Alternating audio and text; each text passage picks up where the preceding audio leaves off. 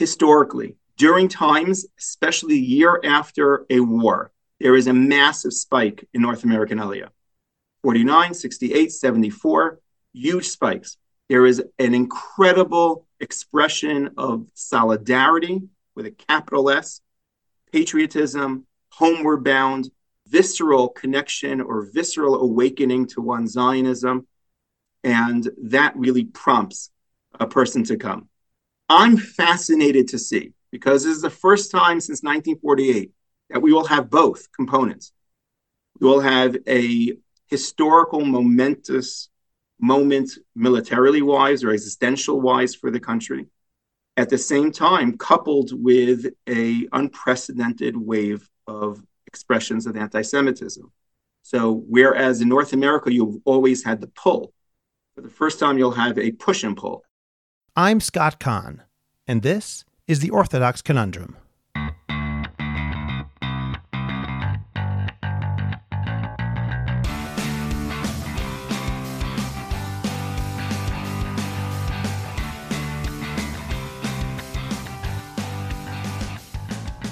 This is the Orthodox Conundrum on JewishCoffeehouse.com.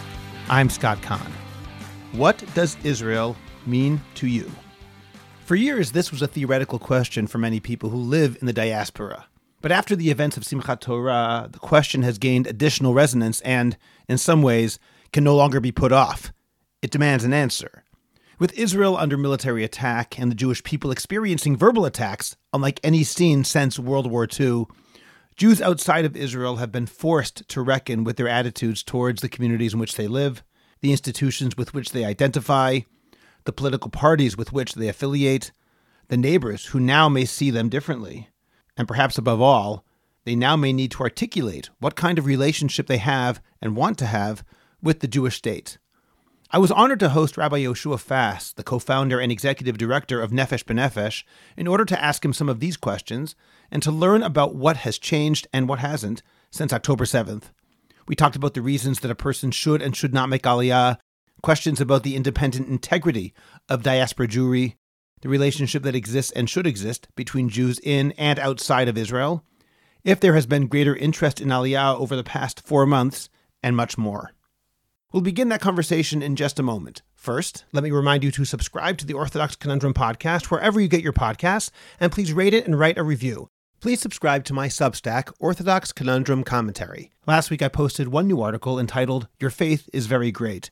It investigated the prayer we recite first thing in the morning, Modeh Ani, and discussed the idea that God has faith in us more than we have faith in Him. Please help us continue to reach more and more people by subscribing and sharing with people who you think will find it engaging. It's free and you can cancel at any time, so go to the link in the description of this podcast to get your subscription today.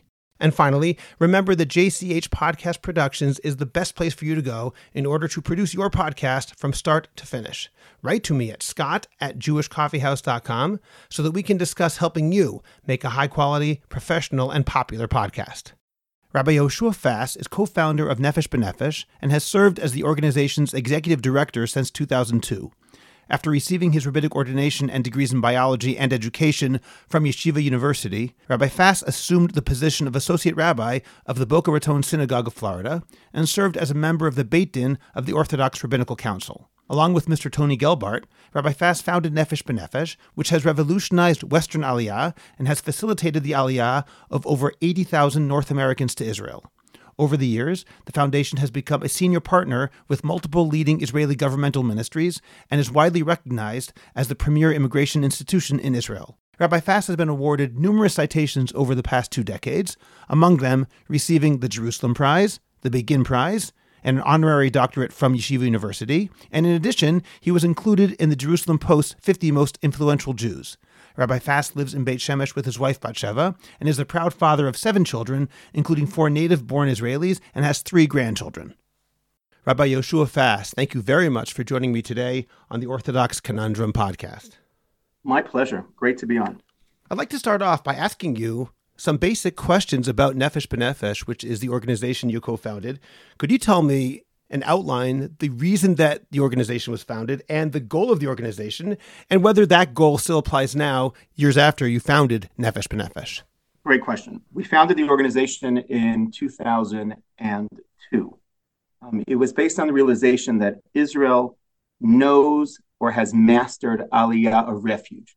Those who are running away from distress, duress, persecution, economic hardship. Israel being a collective homeland, being able to give as a default a haven for those running away from something, they were able to master that. They never wrapped their head around this concept of aliyah of choice, of those who are leaving incredible lives, but want to, out of a whole host of reasons, theological, ideological, opportunistic reasons, moving to Israel to hit the ground running and giving. And in 2002, we wanted to address the wants, needs, fears, concerns, desires of North American Olim. We also realized that perhaps a method that would help people prepare themselves and not only make Aliyah, but thrive, not just survive, would be if there was a holistic model of the same body that dresses the pre, during, and post, that builds the trust factor, that people will come back and return to the same address. It also creates a sense of accountability for us because we're the ones who are going to be dealing with the Oleh after the fact. And that created the organization in 2002. From 2002 to 2005, we're still finding our way. In 2005, the government of Israel made a historic decision, and they decided that because by their own admission, they didn't know how to do Aliyah of choice, that they would, for the first time in Israel's history, deputize North American Aliyah, deputize Nefesh Nefesh to handle a region of immigration for the country. From 2005 to 2008, the Jewish Agency and Nefesh tried to find their way with this new understanding or this new directive from the government of Israel. And in 2008, officially, the Jewish Agency handed us the keys as being the frontal office or the marketing component or the prepared pre, during, post body to deal with Aliyah. They would do the back office eligibility paperwork, but we would collect everything and we will be the front face for the entire concept. It was very much, to answer the second question that you threw in, my mission or the focus of the organization was to facilitate Aliyah and to help remove the obstacles for those who wanted to move. There are a bunch of hosts of different obstacles that prevent a person from fulfilling their dream. If we would remove those obstacles, we would be able to increase Aliyah, and not only increase Aliyah, but increase the retention rate of those who move to Israel. But things evolved over time. Our micro-facilitation was then addressed by the government of Israel saying, hey, you have, I hate to use this phrase, human capital. You can leverage that human capital to address national issues of lone soldiers, national issues of physician shortage, national issues of educator shortage, or moving people to the periphery. Once we started looking at a macro impactful level, not just a micro-facilitation of a family from Cherry Hill, but what can that collective group of people do to help move and build this country one person at a time? So that facilitation went from micro to macro, and then it evolved to not only just facilitating, but advocating, educating about Aliyah and Zionism, celebrating accomplishments and impact of Olim. So our mission statement is radically different from our initial mission statement. Our mission statement now is facilitate, advocate, celebrate, and educate about Zionism and Aliyah. We have many departments here, and many offices, and only one group of people that deal with Aliyah and Krita, and the others are handling different other micro projects.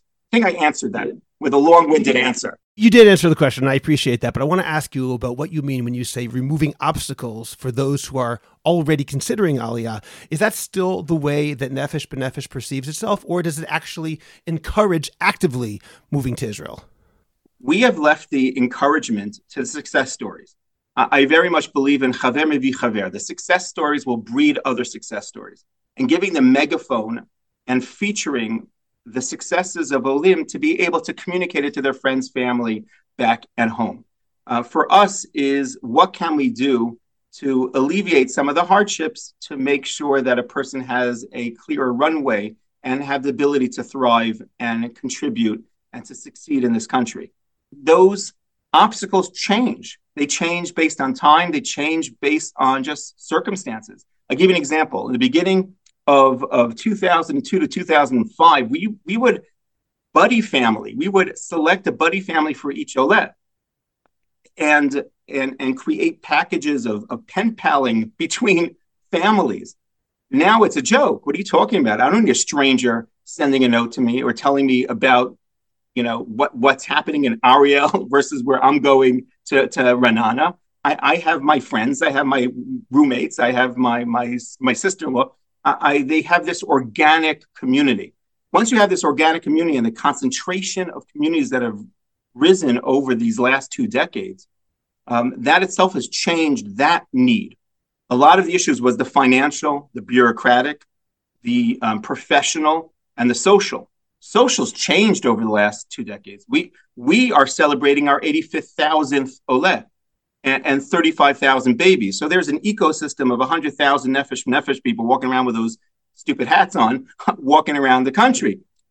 So that's changed. That's radically different. So the social nuances, the social programming is very, very different. The bureaucratic is different. The country has evolved over the last 2 decades. They've gotten the concept of customer service. Not sure they're good at it yet, but they got it. The idea exists. The idea exists, and that's a huge leap. That customer, and then that will hopefully evolve to a customer experience.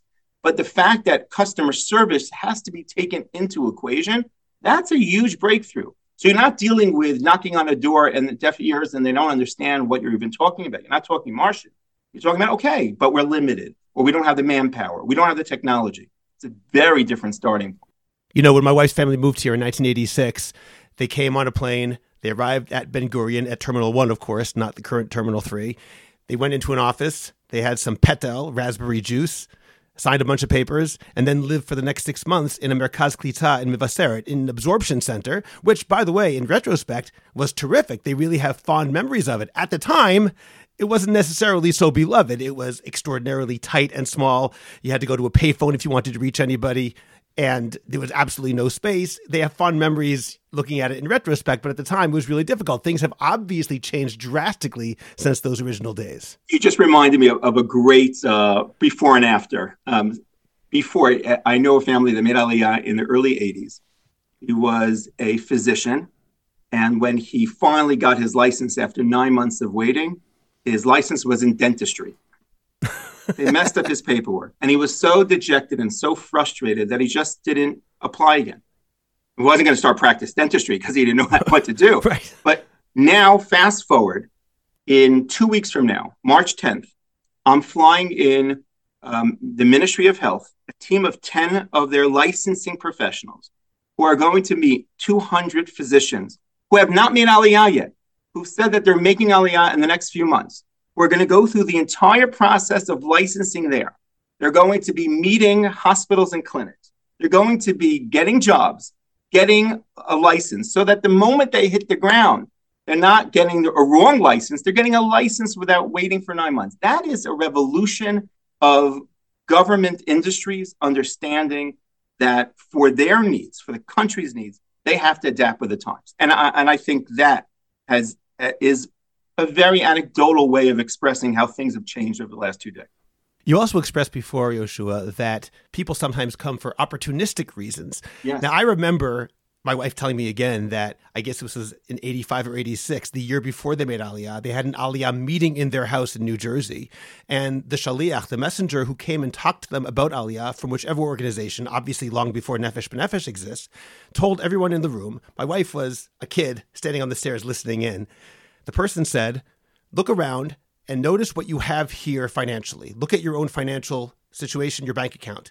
That is the most you will ever have. It's only going to go down once you move to Israel. I think that nowadays that's very not true. And I'd like to know a little bit more about those opportunistic reasons that people come to Israel. So let's talk about quality of life versus standard of living, because I think that is a profound transition of every Oleh. But when I was referring to the opportunity or opportunity expressed, I find it very, very fascinating looking at the young professional applications, the essays of those aged between 18 to 30 years old. and it's growing. They're predominantly not Orthodox. They're not moving because of religious reasons. There are around 1,800 of those a year that come between 18 to 32 years old. Majority there are not religious and not Orthodox. Some of them are conservative, reform, unaffiliated. And they express this notion of just the opportunities in Israel. Like, I can be number 40,000th in line for Google, or I can be number 4,000 in line for Intel or Google in Israel. And they look at it very much as, obviously there's ideology involved, but they look at it as an opportunity. And a lot of it is also personhood and identity. A lot of them came on birthright, and for the first time in their lives, they felt a sense of belonging, a sense of self-definition. So now they want to re-tap into that. Some of them are coming for the experiential element of coming to Israel or for the army. But that is what I was alluding to about the opportunities that the startup nation is offering that 30 years ago was an anathema to so many North Americans. Again, that was the whole concept. It was a yirida to make aliyah. You had a descend to ascend. But for many, it's and I talked to tons and tons. It's thousands of people over the years, and it's that recognition of that pivot between standard of living and quality of life. A lot of individuals might sacrifice the concept of standard of living just by real estate itself. You might be used to a certain home and a certain backyard in America. It's very hard to duplicate that here. It's very hard. But your quality of life is profoundly different. The way your family is glued and cued into this concept of nation building, that the holiday, the Jewish experience is enveloping. You feel that with every breath, with every step, that you are tethered to a nation versus building your congregation. There's congregational, focus in America versus national focus here that we, after a few years, we take it for granted, but it's that pivot is so profound. Our conversations with our children and the decisions that our children are making is light years different than what our conversations would have been, you and me, with our kids back at home, back in America home. Right. So, other home. Yeah, exactly. I'm going to get spewed over that. But that, and that you ask people, and that's the vignette that people always come back. We might have lowered our degree of this, but it's so dwarfed by what we've gained in the quality of what we're living. I'd like to ask a little bit more about those non-religious or secular Jews who make Aliyah for ideological reasons. I'm always so inspired by that, even as I don't entirely understand it. In my own religious sensibility, I almost put it up to an unconscious identification with the spirit of the Shekhinah and Klal Yisrael and Knesset Yisrael, which I'm guessing they probably wouldn't say. Perhaps I'm being condescending by even suggesting that there's some deeper Rav Kook-style religious emotion that's driving them. But I'd like to know, from your perspective, Rabbi Fass, why is it that Jews who are not identifiably religious and perhaps realize that they're going to probably lower their standard of living, and that quality of life of being in a Jewish state might not have the same resonance as it might for a religious Jew? From their perspective, why do they make Aliyah? I don't want to follow in the same condescending path, but it's a different generation. The generation of that generation is very not focused, but self-addressing. Where can I have the greatest expression of myself? Where can I have the greatest opportunity professionally? Where did I feel a sense of belonging? Where did I once feel a sense of genuine Jewish expression? So it's all revisiting back to that. Now you have to understand that leap is a very different leap than a 32-year-old 32 adults family from Teaneck, New Jersey, because it embedded in that decision is sacrifice, values. There's a whole prioritization that's happening with that decision. So when the going gets tough, you have enough to outweigh or to balance or to dwarf somehow to dominate your kind of equation. But if you're coming with a very much an experiential, self-experiential fulfillment, and the going gets tough, then this is not doing it for me.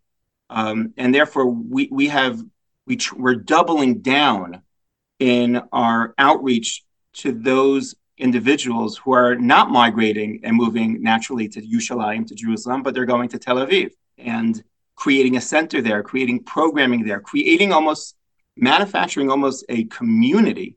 Because if you're Orthodox and you're single Orthodox and you're going to Yerushalayim, you're going to be in shul, and hopefully someone will invite you, and you'll have your Kiddush, and you'll have your Shabbos, and you have a built-in infrastructure that you'll integrate into. If you're going to Tel Aviv and you don't have that community, you get lonely very quickly. And if you get lonely very quickly, you get sad very quickly. And if you're sad, then your self-fulfillment or your self-enjoyment is going to be reduced. And therefore, then people go back. So we created a center on Rothschild Street. Now we're moving, hopefully, to the Azrieli Towers, creating a huge campus there for Tel Aviv young professionals. And it's fascinating because the meals that we have in Yerushalayim are very, very different than the meals that we have in Tel Aviv. In Tel Aviv, it's pluralistic, it's this, and it's a gorgeous scene of Jews from all walks of life. And it's really with a focus of community building. So again, it's remarkable. I'm equally inspired. I wouldn't gravitate to the Rav Kook Nitzotz, which is a nice spark that permeates all of us. But I think it's remarkable to see what in a person's trajectory or life experience until they're 20 years old created that seed that doesn't come from a chumash or doesn't come from a siddur, doesn't come from, what was that seed? What was that spark that pushes a person to defy everything around them and to do something so abnormal and come? And then you have another category, and we can't ignore that, of the people who want to come, or the young professionals want to come in and fight in the Jewish army, in the IDF. A lot of them are children of Israeli expats who heard all these stories about their father and mothers fighting the IDF, and they have this pent-up Zionism, they want to express it, or want to have that experience of fighting in the IDF, so they have, what to talk about. But there is a draw, there's a pull of that, and that is evident in the way that they express their reasons for moving to Israel.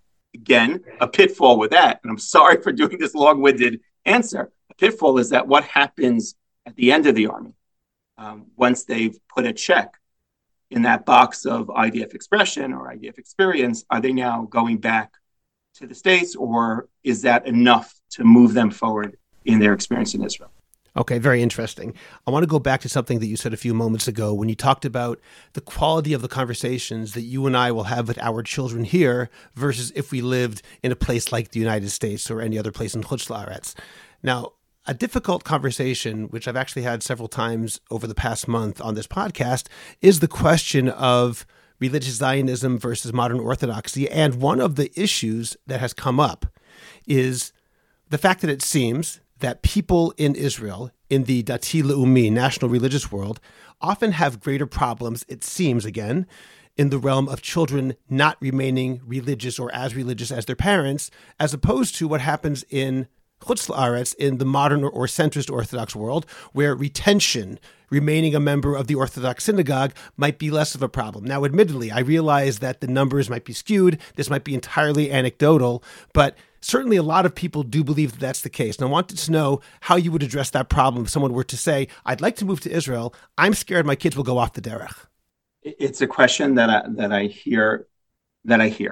We can't ignore it. And I think, first of all, I think the fear or the apprehension is, I don't think it's in parallel or represents the actual numbers. I know from the numbers of our families and the teenagers that have been raised here, or they came when they were teenagers, and how they're succeeding.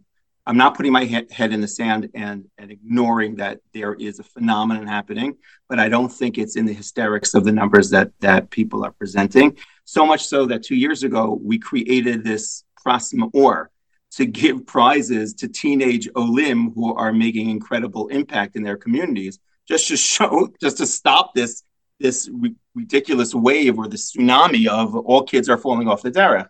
And it's just simply not true. There are, and there are phenomenons, and there are certain pockets within different communities that really hurt. It hurts your soul, not because say something sacrilegious, not because they're leaving Torah. It hurts your soul because that they're hurting inside, and they don't feel that they can find their self, where they can express themselves within the Dalet Amot of Torah and Halacha, and that hurts. Just you see the struggle within their eyes. It's interesting. I've tried to dissect this with educators and psychologists, and trying to figure out, is there a real difference, and if there is a difference from us to the States, what's the reasoning behind it?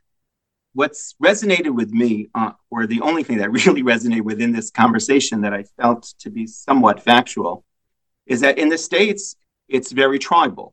It's us versus. You're creating your island of religious expression, and outside of that boundary, there's a cliff. You fall off. So the delta, or the contrast between being part of that tribe or being part on that island versus the out, does two things, good and bad. Good, it holds and tethers and maintains individuals that might have been on the fence, because it is too dramatic of a drop, or too dramatic of a departure of stepping out of that circle, because it's void of everything. The negative is that when a kid does fall out, or when a person leaves that island, they're in this abyss that seems to be very void. In Israel, it's just the opposite. The island's huge. The island's the country. And expression of your Judaism and religiosity and Sionut and Torah is so interwoven. Sometimes it's beautiful. Sometimes it's confusing for kids. You see individuals put on the yarmulke and they say the bracha and cry over a beautiful event, and your kid's like, "Wow, he's so religious. I didn't see you cry, Abba, over this event." So they're getting this chulent of emotions and expressions of Judaism, religiosity. So you don't have that cliff to fall from, but you have that span of connectivity. And the fact that there is such a loosely defined connective tissue is less of a fear for a person to walk out of that island, walk away from that island, because I'm still here. I'm still expressing myself. I'm still having the holidays. It's not that cliff. So that, I think, I don't know if it is the seminal change, but I think it's definitely an ingredient or a catalyst that either exacerbates the situation, or maybe is the very focus of this change. Okay, that's an answer that actually has a lot of depth to it. I appreciate that. I want to ask you one more question about Nefesh B'Nefesh, which is also sort of a general question about challenges that people face once they have made Aliyah. Yehoshua, in your experience, what is the most common problem that Olim from Western countries experience when they get to Israel? And in tandem with that, I'll ask, in what area would you say that Nefesh B'Nefesh needs to do better? I think over time it's changed. And again, going back to our original point of our conversation, if you would have asked me this 10 years ago, I would have said a different answer. 20 years ago, I would give you a different answer. Now, I think it's real estate. You mean the cost of real estate? The cost of real estate, the affordability for young families to be able to purchase a home. The same, it's pandemic. It's happening throughout the country for young families, for young Israeli couples, not just Olim. But the fact that you came from a home ownership and you're transitioning here, and you can't even afford, or there's such a transition of what you can afford, is very daunting for an immigrant. And it's something that we haven't touched. It's something that we're trying to do. I'm spending a lot of time canvassing the country with major builders to find out, could there be a microcosm or micro experimental model that we can use for Olim to hopefully maybe apply on a national level? The same way that the government comes to us and knocks on our door, hey, why don't you apply what you're doing for Olim to national causes? Maybe use that muscle and use that opportunity, and use also the greed of the building companies to see what we can possibly do. I have a lot, myself and my partner, Tony Gelbart, we've delved into this within the details of what can be a model that is sustainable affordable, that is accelerated, that gives the ability to rent with the option to buy, that caps it at a certain point so that it doesn't have a runaway feel to it with prices, that has a percentage that has young Israelis also moving in. So you're not just creating an Anglo bubble. It's challenging, but there are opportunities out there. And there are a lot of beautiful projects that are being created, that are being built, that are being planned. So that is something that we haven't done. And I feel guilty that I didn't venture into this obstacle years ago. I think we would have been having different conversation now. It would have been an opportunity for people now if we started 5 years ago. But now we're starting, and hopefully in 5 years from now, we'll have different solutions. I know that real estate is an issue where I have very mixed feelings myself as a father, meaning I'm fortunate in that we bought our house 20 years ago in Ramat Beit Shemesh at a fraction of the cost that it would be right now. And yet at the same time, while that's tremendously good for me, it's terrible for my kids because it means the same house that I was able to afford, they could be in a better economic situation than I was at that age. And there's no way they could afford a house like this. I hear you, brother. It's the same story that we're all talking about. Okay. I want to talk about post-October 7th and Aliyah trends. In terms of actual numbers on the ground, I'll get to interest in Aliyah soon. It might be too early to know actual numbers because it has been only 4 months, even though it feels like far longer than that. Has the number of people making Aliyah gone up? Has it gone down? Has it remained relatively stable? Last year and the year beforehand, between October 7th and February 13th, we had close to 1,000 Olim. And 1,000, same number of people made Aliyah during that time. The division of that, those who flew versus those who changed status here in Israel, is a bit different. It's flipped. We had a majority last year and 2 years ago, a majority of them who flew and less of changing status. Here, it's just the opposite. It's a converse proportion here. I think because of the flights and because of the turmoil of what was happening, but the numbers are steady. But the applications, just not only the interest and the application download and the application submitted are all way over 100%, all doubled across the board in every single demographic, in every single age. Even the age has dropped a little bit, the average age. It's remarkable. I'll give you an example. Last year or the year beforehand, we had around 2,500 people lined up before the year to make Aliyah. And during the year itself, around 50% of the people who make Aliyah during any time year apply. So you get your 4,000 by 2,500 beforehand, and then you have another 1,500 that apply. And by the end of the year, you yield that 4,000. Already before January 1st, we've had over 5,000 people lined up for next year.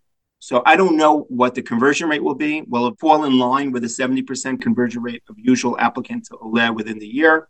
Will this continued trend? We don't see it slowing down at all since October. We're waiting for it to drop. It dropped in France. France was the only other country that had an astronomical spike, and it started to peter out in France. And we've been constantly looking at the other countries, and North America hasn't stopped. It's continuing to build this momentum. And it's not just curiosity seekers. You're submitting applications, you're submitting paperwork. This is after a conversation with family members. You're already in the process. You've already been assigned an Aliyah advisor. So if before we're going into the year, we have 5,000 people lined up and you're going to get another 2,000, 3,000, you're going to have a nice pool of individuals who are really seriously interested in making Aliyah. What that does, how does that yield? We'll have a conversation a few months from now and we'll dissect it together. Then to what do you attribute that difference, that spiked interest? It could be that you don't know, but from what you've heard, what you've seen, is this a fear of anti-Semitism? Is it patriotism vis-a-vis Israel? Is it something else? What are the main reasons that you think people are expressing greater desire for Aliyah, regardless of whether or not it actually pans out into numbers on the ground? So we ask the Oleh. So I would have data just for this conversation. No, we ask Oleh because we really are a data-centric organization. We like to see trends. We like to see whether or not we're targeting our marketing and our programming well, and also just to create the staffing and program that's necessary.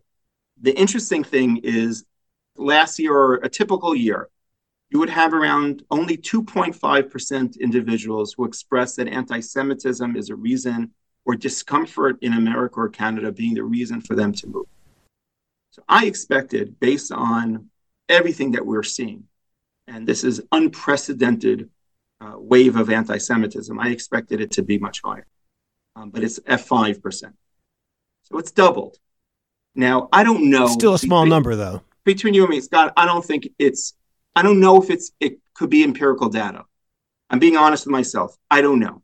Because if the whole world or if everyone in America is considered a candidate for Aliyah of choice, how many people are going to say, well, I'm moving because I'm running away from something? I don't know if people will feel that it's an inferior reason for moving to Israel and they're embarrassed to write that. So I don't know how much we can really glean from it, but it's definitely part of the conversation. It's definitely woven within the feelings. It's definitely one of the ingredients. And we're not ignoring that, and they're not ignoring it. And we're walking through this minefield to make sure that we are not lacking that sensitivity of recognizing what's happening in America.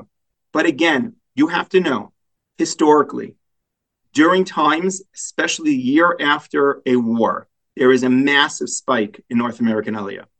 49, 68, 74, huge spikes. There is an incredible expression of solidarity with a capital S, patriotism, homeward bound, visceral connection or visceral awakening to one's Zionism. And that really prompts a person to come. I'm fascinated to see, because this is the first time since 1948 that we will have both components. We will have a historical, momentous moment, militarily wise or existential wise for the country, at the same time coupled with a unprecedented wave of expressions of anti-Semitism. So whereas in North America you've always had the pull, for the first time you'll have a push and pull.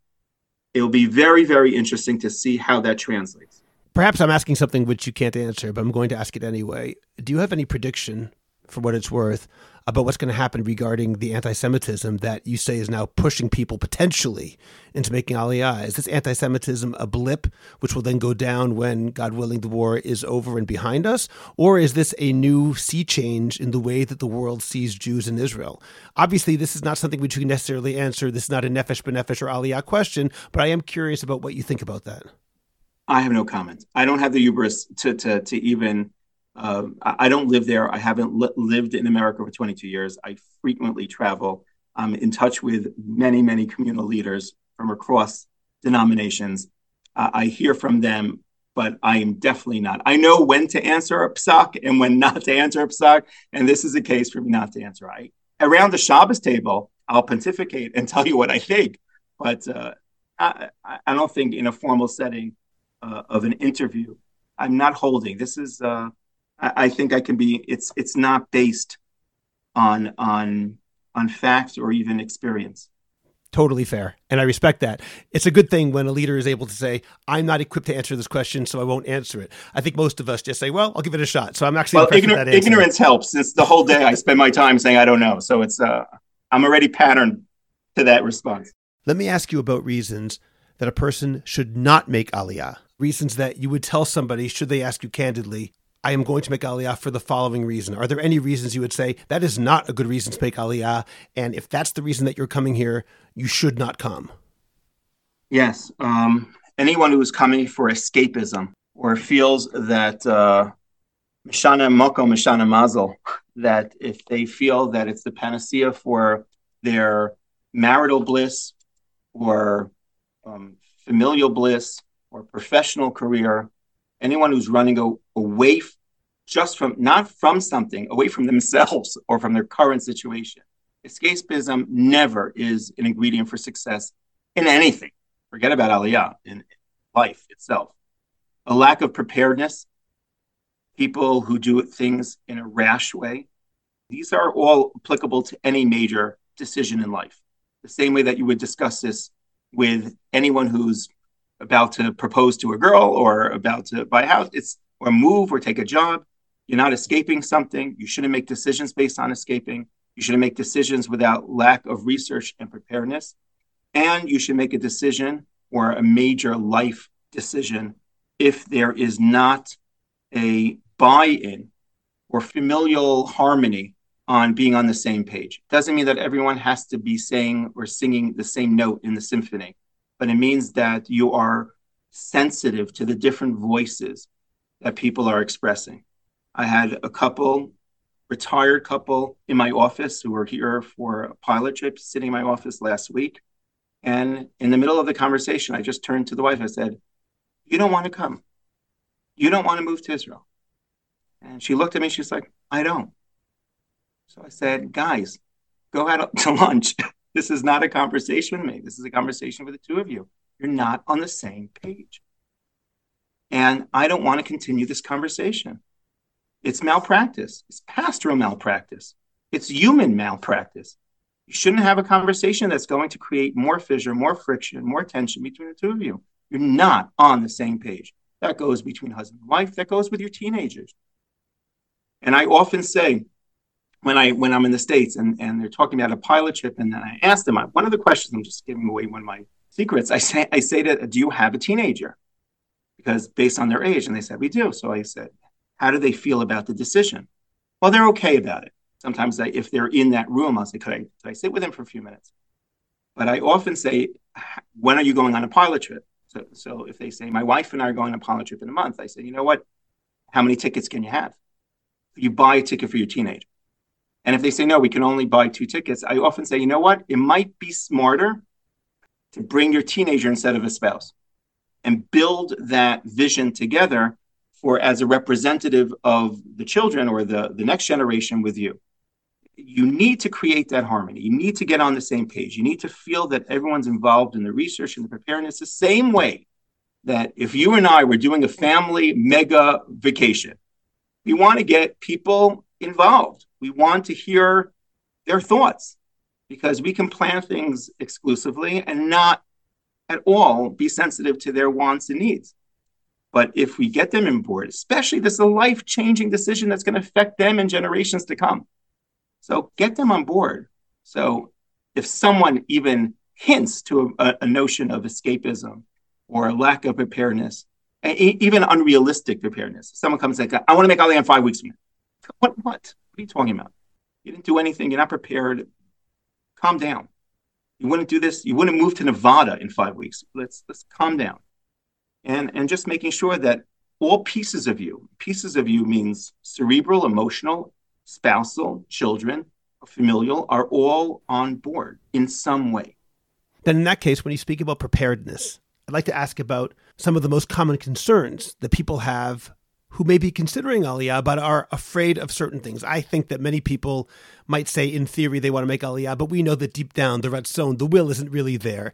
And the reasons are only excuses that come after the fundamental will is simply lacking. I'm not speaking about people like that. I'm talking about people who genuinely want to make Aliyah, but intellectually are concerned about certain things. What are some of the common, realistic concerns that people have? Such as safety, children serving in the army, economic success or lack thereof. What are the concerns that you often hear that are real concerns? The 2 E's, economic success and education. And again, those have evolved over time. In the beginning, the first few years, the wave of response that I heard from people is that we really want to move to Israel, but not having my son serve in the IDF. Even to the point of someone said to my wife once, I don't know, "How dare you," something like that kind of language. "How dare you make a decision to subject your son to the IDF?" But really, a frontal attack. That's dissipated. The education, the concerns that the education opportunities are not going to live up to what they have. And Americans, we've all gotten spoiled. If you visit a school in America, it's breathtaking. It's breathtaking. I had a minister who never went to America asked me to take him to America. A minister in the Knesset. Minister in the Knesset asked if I can take him on his first trip to America to show him around. Now, what do you show a person? How do you show them around? So I was trying to figure out, okay, there's religious, there's social, there's secular. How do I give him a piece? 3 days. How do I show him what America is? So I brought him to a few schools and just different arenas. Just to give him a sense of what, and I brought him into Frisch. And he turns to me and was like, "Why would anyone move to Israel?" This is the minister in the Israeli government. He was like, "We don't have anything like this." Then I took him to YU, and he's just like sees the base measures, and he's talking to the people, and they're pre-med, and they're steiging away in the base measures. He just couldn't wrap his head around it. And then you showed him the tuition bill, and then he understood. Exactly. Then he was like, exactly. He's like, bring him home. Why are there not enough? So education, and the more specificity in the educational want, the more daunting it is for the person. If your checklist is going to be this long in anything in life, it's going to be very hard for you to find the shidduch. It's going to be very hard for you to find that school. It's going to be very hard. You have to feel a sense of on broad strokes when it comes to what you want for your child. Obviously, it's not going so poorly in this country by the amount of companies that we have on NASDAQ and the startup nation. I mean, somehow we've survived this horrible education in Israel, and yet we're producing such brilliance and innovation. So it's different. The class sizes are different. The school looks like it's falling apart. The curriculum's different. Your homework's different. Your extracurricular activities, non-existent. That is very hard. And the freedom, on the other hand, for the child, it's very hard for a person. It's very daunting. That's very scary. Until you experience it, and until you finesse and morph with that, along with it, and mature with it, it's very hard to prepare a person. There is an element of jumping into the waters that every Oleh has to make, that every person, before any life decision, you just have to trust your gut, trust your preparation, trust your heart, and step forward. I see with my own children, for example, they were all born here, but they do have cousins who go to Jewish schools in the United States.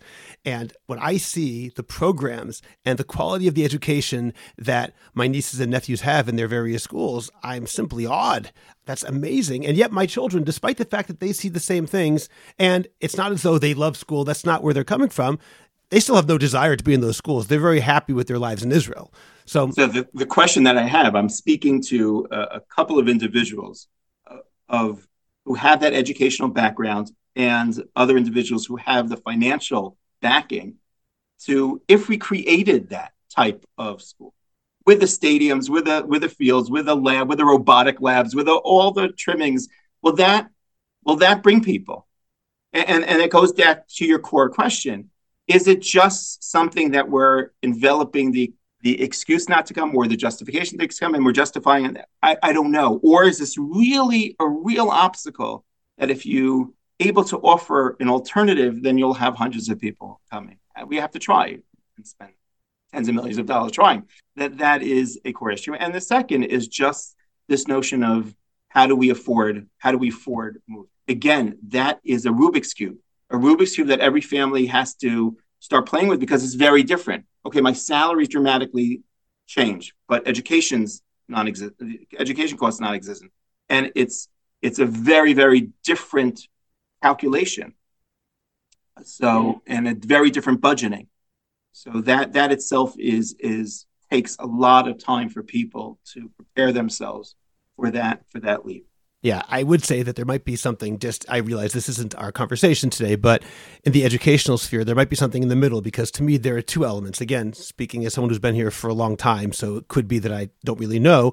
But educationally, on the one hand, there's the, as you call it, the robotics lab in the stadium, and the other aspects which are parenthetical, sort of on the side, that are important, but not the key element. There's the other element of education here where I simply think, again, I could be wrong, and it's my own anecdotal experience, that some of the teachers aren't trained in education per se necessarily as well as they would have been in modern pedagogical techniques that I think some of the teachers in the States, which is what I know, have received. There could be an element of, we don't have tens of millions of dollars to buy the robotics lab. We do have the money to invest in teacher training. It's a good point. Because the subject matter, there's complete mastery of the subject matter.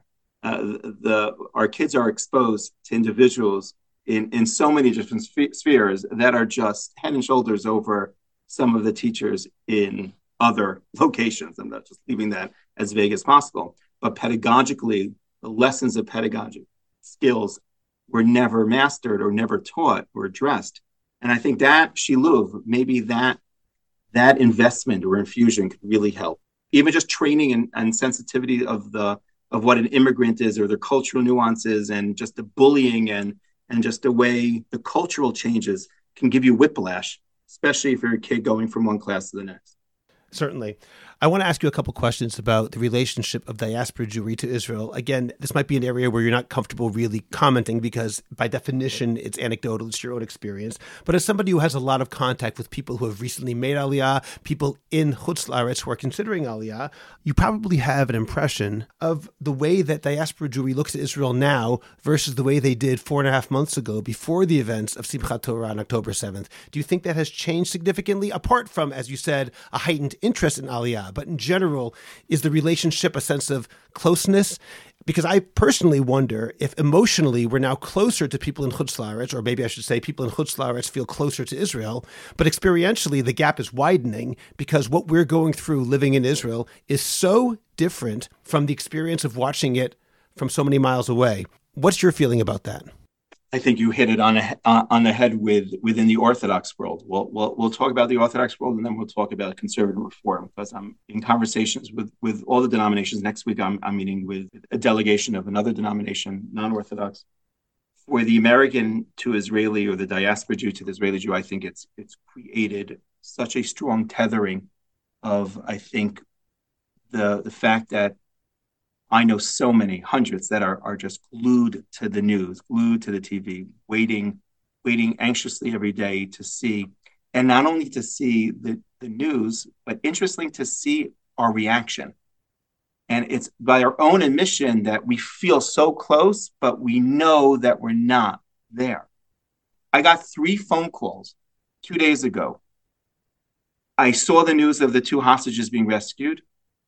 Please tell me what the country's feeling and what you're feeling. And that 3 phone calls. I'm not talking about the other WhatsApps. 3 phone calls I can hear in their voice. And it was very telling. And I think it encapsulates that emotion. And by their own admission, whether or not it's subconscious or conscious, of saying, we're so thirsty, we're so connected. This is our nation. And it's interesting because I was speaking to an educator the other day, and I said, Israel's incredibly Zionist. America is very Zionistic in certain communities, but they lack the amimiyut, the nationhood concept. I think the war itself, the last 4 months, there's been a feeling, the same way that we felt that fusion here in Israel. I think we're feeling it with the diaspora Jews, of this glued to what's happening. But I think it also exacerbates or heightens that feeling that I'm not there. And people mean well in certain expressions, but it falls so flat and so off because they're not here. And I don't want to get into trouble with some colleagues, but some things are being done and it's meant beautifully, but it's just like, what are you talking about? We don't need that. We need this. And that's not what we're feeling.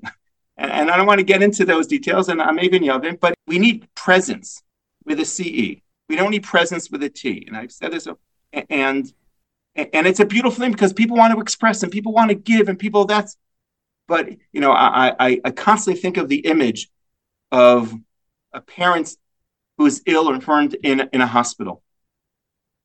And you have some siblings, some children who are caring for that person. And you have one of the child who lives on the West Coast and not able. And they're the ones who are calling every 5 minutes because they feel so detached and connected. And sometimes they're sending things and sometimes they're doing things that are just, we don't need the box of chocolate. They're on an intubator. I'm just to an extreme dramatic expression. You feel distant. So I think that is heightened. And I think people feel it. And I think that itself is also causing this notion of where do I belong? And that tension. And I've been saying this for 20 years. Just feel the tension. And that's been my common theme in every single speech that I've said it over the States. It's fine. You don't want to make Aliyah? Fine. Don't come. Just feel the tension. Feel the tension of where you belong. And it's okay if you have other reasons not to come. Right? And all my Rav Kook friends will be upset with me for even saying that. But it's okay, but just feel the tension. Feel what is an ideal and what's not, what's superior, what's inferior. Just feel that. And every rabbi, every communal leader should express that as well. We're building this, but we shouldn't. But we're doing this, but I'm about to sign a contract for 20 years, but my heart is breaking as I do it because libi b'mizrach. Feel the tension, express the tension, share that tension. I'll just say that for a long time, I've been saying something very, very similar to that. My feeling is that if somebody is going to make Aliyah and be miserable, that person should not make Aliyah. If a person has reasons not to make Aliyah, of course there are reasons not to make Aliyah. The one thing which I have a hard time respecting, and perhaps I'm being very judgmental here, is the person if he's asked honestly, why don't you make Aliyah? His answer is, what? Why would I even consider making Aliyah? 100%. It never even occurred to him. Now, obviously, each person can decide to do what he wants to do or what she wants to do. But I believe there's something fundamentally lacking in your Jewish consciousness if the question doesn't even arise. 1,000%. 1,000%. Well, I would think so, speaking to the head of Nefesh B'Nefesh. No, it should be something that gnaws at each individual, that requires them to have that self-awareness or that self-conversation to make a conscious decision of, I'm not. Maybe I should, maybe whatever it is. It's a concept. It's a concept.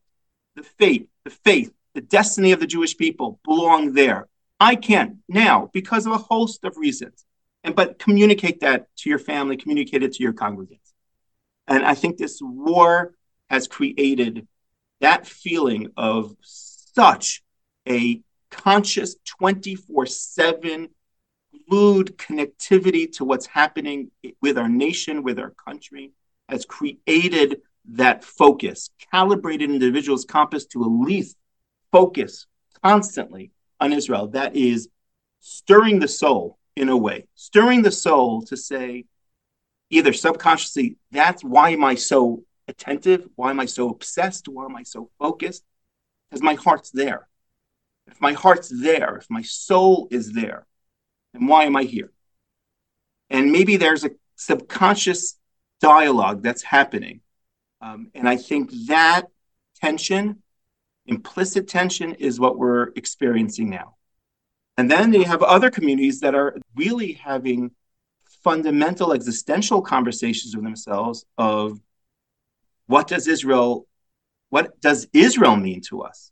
And they're gluing and they're connecting their connection to Israel, or their connection to Zionism, as Israel as a political national body. And for them who are living in worlds of a very critical perspective of what Israel's doing, for them it's forcing them to choose sides in a way. And it's very painful to see that struggle. And I'm sure you're seeing lots of articles that are surfacing over the last just 48 hours. I don't have enough time to read all these articles of just catching up of what's happening overseas, of just how do we align ourselves as non-Orthodox denominational rabbis and clergy with Israel today. And that is fascinating. So you have very polarized experiences happening right now.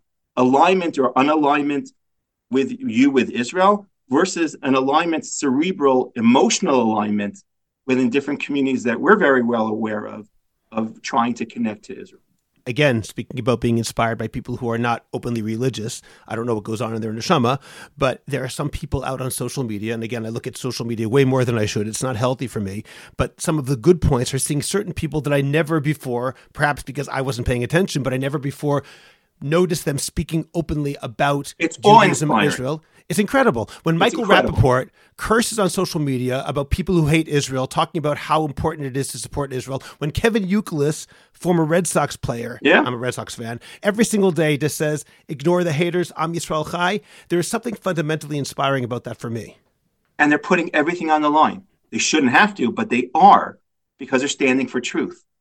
And that's remarkable, because this has been really a battle of evil versus goodness, truth versus falsehood. And that itself, when you're in a principled battle where things are becoming very black and white, I think that is internalized. Consciously, subconsciously, you're internalizing that black-whiteness of this world that I think is also moving and stirring the soul to choose what's right and wrong for my own trajectory. or what's right and wrong for why am I aligned in this column? Why am I not aligned there? And I think that is stirring the soul and prompting a readdressing of sorts of immigration, aliyah, of destiny of the Jewish people and where we belong. As you said, it would be so much easier for some of these people, some of these celebrities, some of these well-known people to just say, you know what, I'm going to keep my mouth shut or openly align with the other side. And they're not doing it. I mean, many unfortunately are, but those who are not doing it, it simply, as you said, it stirs the soul. And there's obviously something in their soul which has been stirred as well. I want to ask you a final question, a somewhat provocative question. I want to ask you about the role of diaspora Jewry. Some people would say, sort of I call it the extreme Zionist position, that the role of diaspora Jewry is to pack their suitcases sooner rather than later. And other people say, no, it's important to have a strong diaspora Jewish community. It has its own role independent of Israel. And obviously there are many levels between that. Will you answer and tell me what do you think the role of diaspora Jewry is at all times, but particularly now in a post-October 7th world? I don't really like that question. I mean, I like the ending of the question. You started to qualify the first question with a lot of Rav Kook sparkness and religious undertones or overtones to it. It's very hard to address that question without addressing a divine reasoning for why we might be in a diaspora or not. So a role sometimes seems to be a choice of our own making of where we decide to go or to decide in a historic chapters in life. So I'm going to put that on the side. I would say, what should our focus be, or what should the focus of diaspora Jewry at this point is? I think speak power to truth. I think doesn't have to be these yichidim celebrities. I think we need to, diaspora Jewry needs to stand strong, and I think it is standing strong with Israel's right to do what it needs to do. That's number one. To feel our pain in a way and to feel our joy and to somehow connect with us in a way that's more visceral, more personal, more emotional than it has in the past. And again, ask yourself, again, I'm just repeating myself, of having that honesty, since you're fighting for truth, and be truthful to oneself. Be truthful to oneself inwardly. What is the role of a Jew? Where does a Jew belong? Where does the Jewish people belong? Start having that conversation. Say it out loud so you can hear yourself. Do it during your Shemona Esrei when you have some quiet time. Ask yourself, where does a Jew belong? Why am I not there? Why are we not there? Go through history. You have some time. It's a long Shemona Esrei. Depends where you dive it. Where do the Jews belong? Why am I not there? Create that dialogue. Start dissecting something that's so fundamental. And I say davening because you're saying the words. You're praying for the very option that is standing in front of your face. So when you get to these words, so then say, stop for a second. I can get there. Not in 5 weeks, because that's escapism and that's hysteria. But why isn't my family planning to do it? Why don't I have a plan? Why am I not pining for that option? I'm saying it in my prayers. Is it so rote? And then explore the reasons that are and the obstacles that are preventing you. And that's fine if at the end of you have a conclusion saying that we can't. But your tefillah and your longing and your pining and your religious observance will be 10 times more honest and genuine if you go through this exercise. I just want to say, Rabbi Fass, that last point is, you've said a lot of great things today, but that's my absolute favorite. Perhaps it's because I agree so strongly that tefillah, really, we talk about leitpalel being a reflexive verb, that is something you do to yourself. And I believe that tefillah is a conversation with God. And since you don't necessarily hear him answer, sometimes you have to answer on his behalf and have that back and forth in your own mind. I believe that tefillah, it's not just a joke. That is the time to have these internal conversations. I think that's a fundamental truth about the nature of prayer, is that it has to be some sort of internal dialogue at times to say, what do I really think? What do I really want? Is the thing that I'm requesting from God something that I actually want? And if I don't, why not? What do I really want? To me, that is extraordinarily important. Thank you. I agree with you. We're both agreeing. Ditto to that last sentence. Okay, Rabbi Yehoshua Fass, I want to thank you. This has been a really fascinating and enjoyable conversation. The topics that we're talking about are very, very important. And I think that I don't look at anything good, so to speak, coming from what happened over the past 4 months. But if we want to talk about a silver lining of sorts, I think a silver lining is that these conversations that may have been submerged before are now happening out in the open. And for that reason, I'm very grateful that we were able to have this conversation today. Thank you. Thank you for the opportunity. Loved, enjoyed every moment of it. And we should all have soul to vote. Our soldiers should come home protected and safe. Our chatufim, our prisoners, should come home to their families. All those who have been infirm should have a speedy recovery. And all the families that are reeling in pain from either their losses or from their uncertainties should get somehow find the nechama and tanchumim soon. Amen, amen. Subscribe to The Orthodox Conundrum on Apple Podcasts, Google Podcasts, Spotify, Stitcher, or anywhere else you get your podcasts. Please visit jewishcoffeehouse.com for other episodes of The Orthodox Conundrum, as well as many other great podcasts, including Intimate Judaism, The Maimonides Minute, Chochmat Nashim, The Francisca Show, and Let My People Eat. I'd appreciate it if you go to Apple Podcasts and rate and review The Orthodox Conundrum. It takes literally 2 minutes. It's just giving a certain number of stars and writing 1 or 2 sentences. Please like the Orthodox Conundrum podcast on Facebook and join our growing Facebook group, the Orthodox Conundrum Discussion Group, where you can feel free to discuss issues in Orthodoxy in an honest and friendly environment.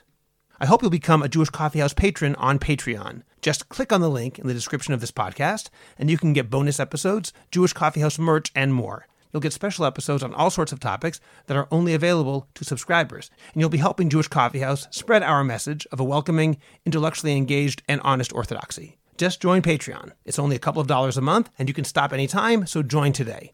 Finally, do you have a message that needs to get out? Do you want to promote your business, your organization, or your cause? The best way is by producing a podcast, and Jewish Coffee House can make it happen. I have experience producing hundreds of podcasts, both for myself and for satisfied clients. Whether you want to learn everything you need in one day, or relax and record and let me do the heavy lifting, Jewish Coffee House Productions will work with you to make it happen and make it even better than you imagined.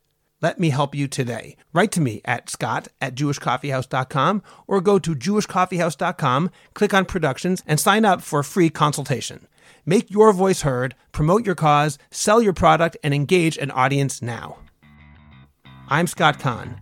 This has been The Orthodox Conundrum on jewishcoffeehouse.com.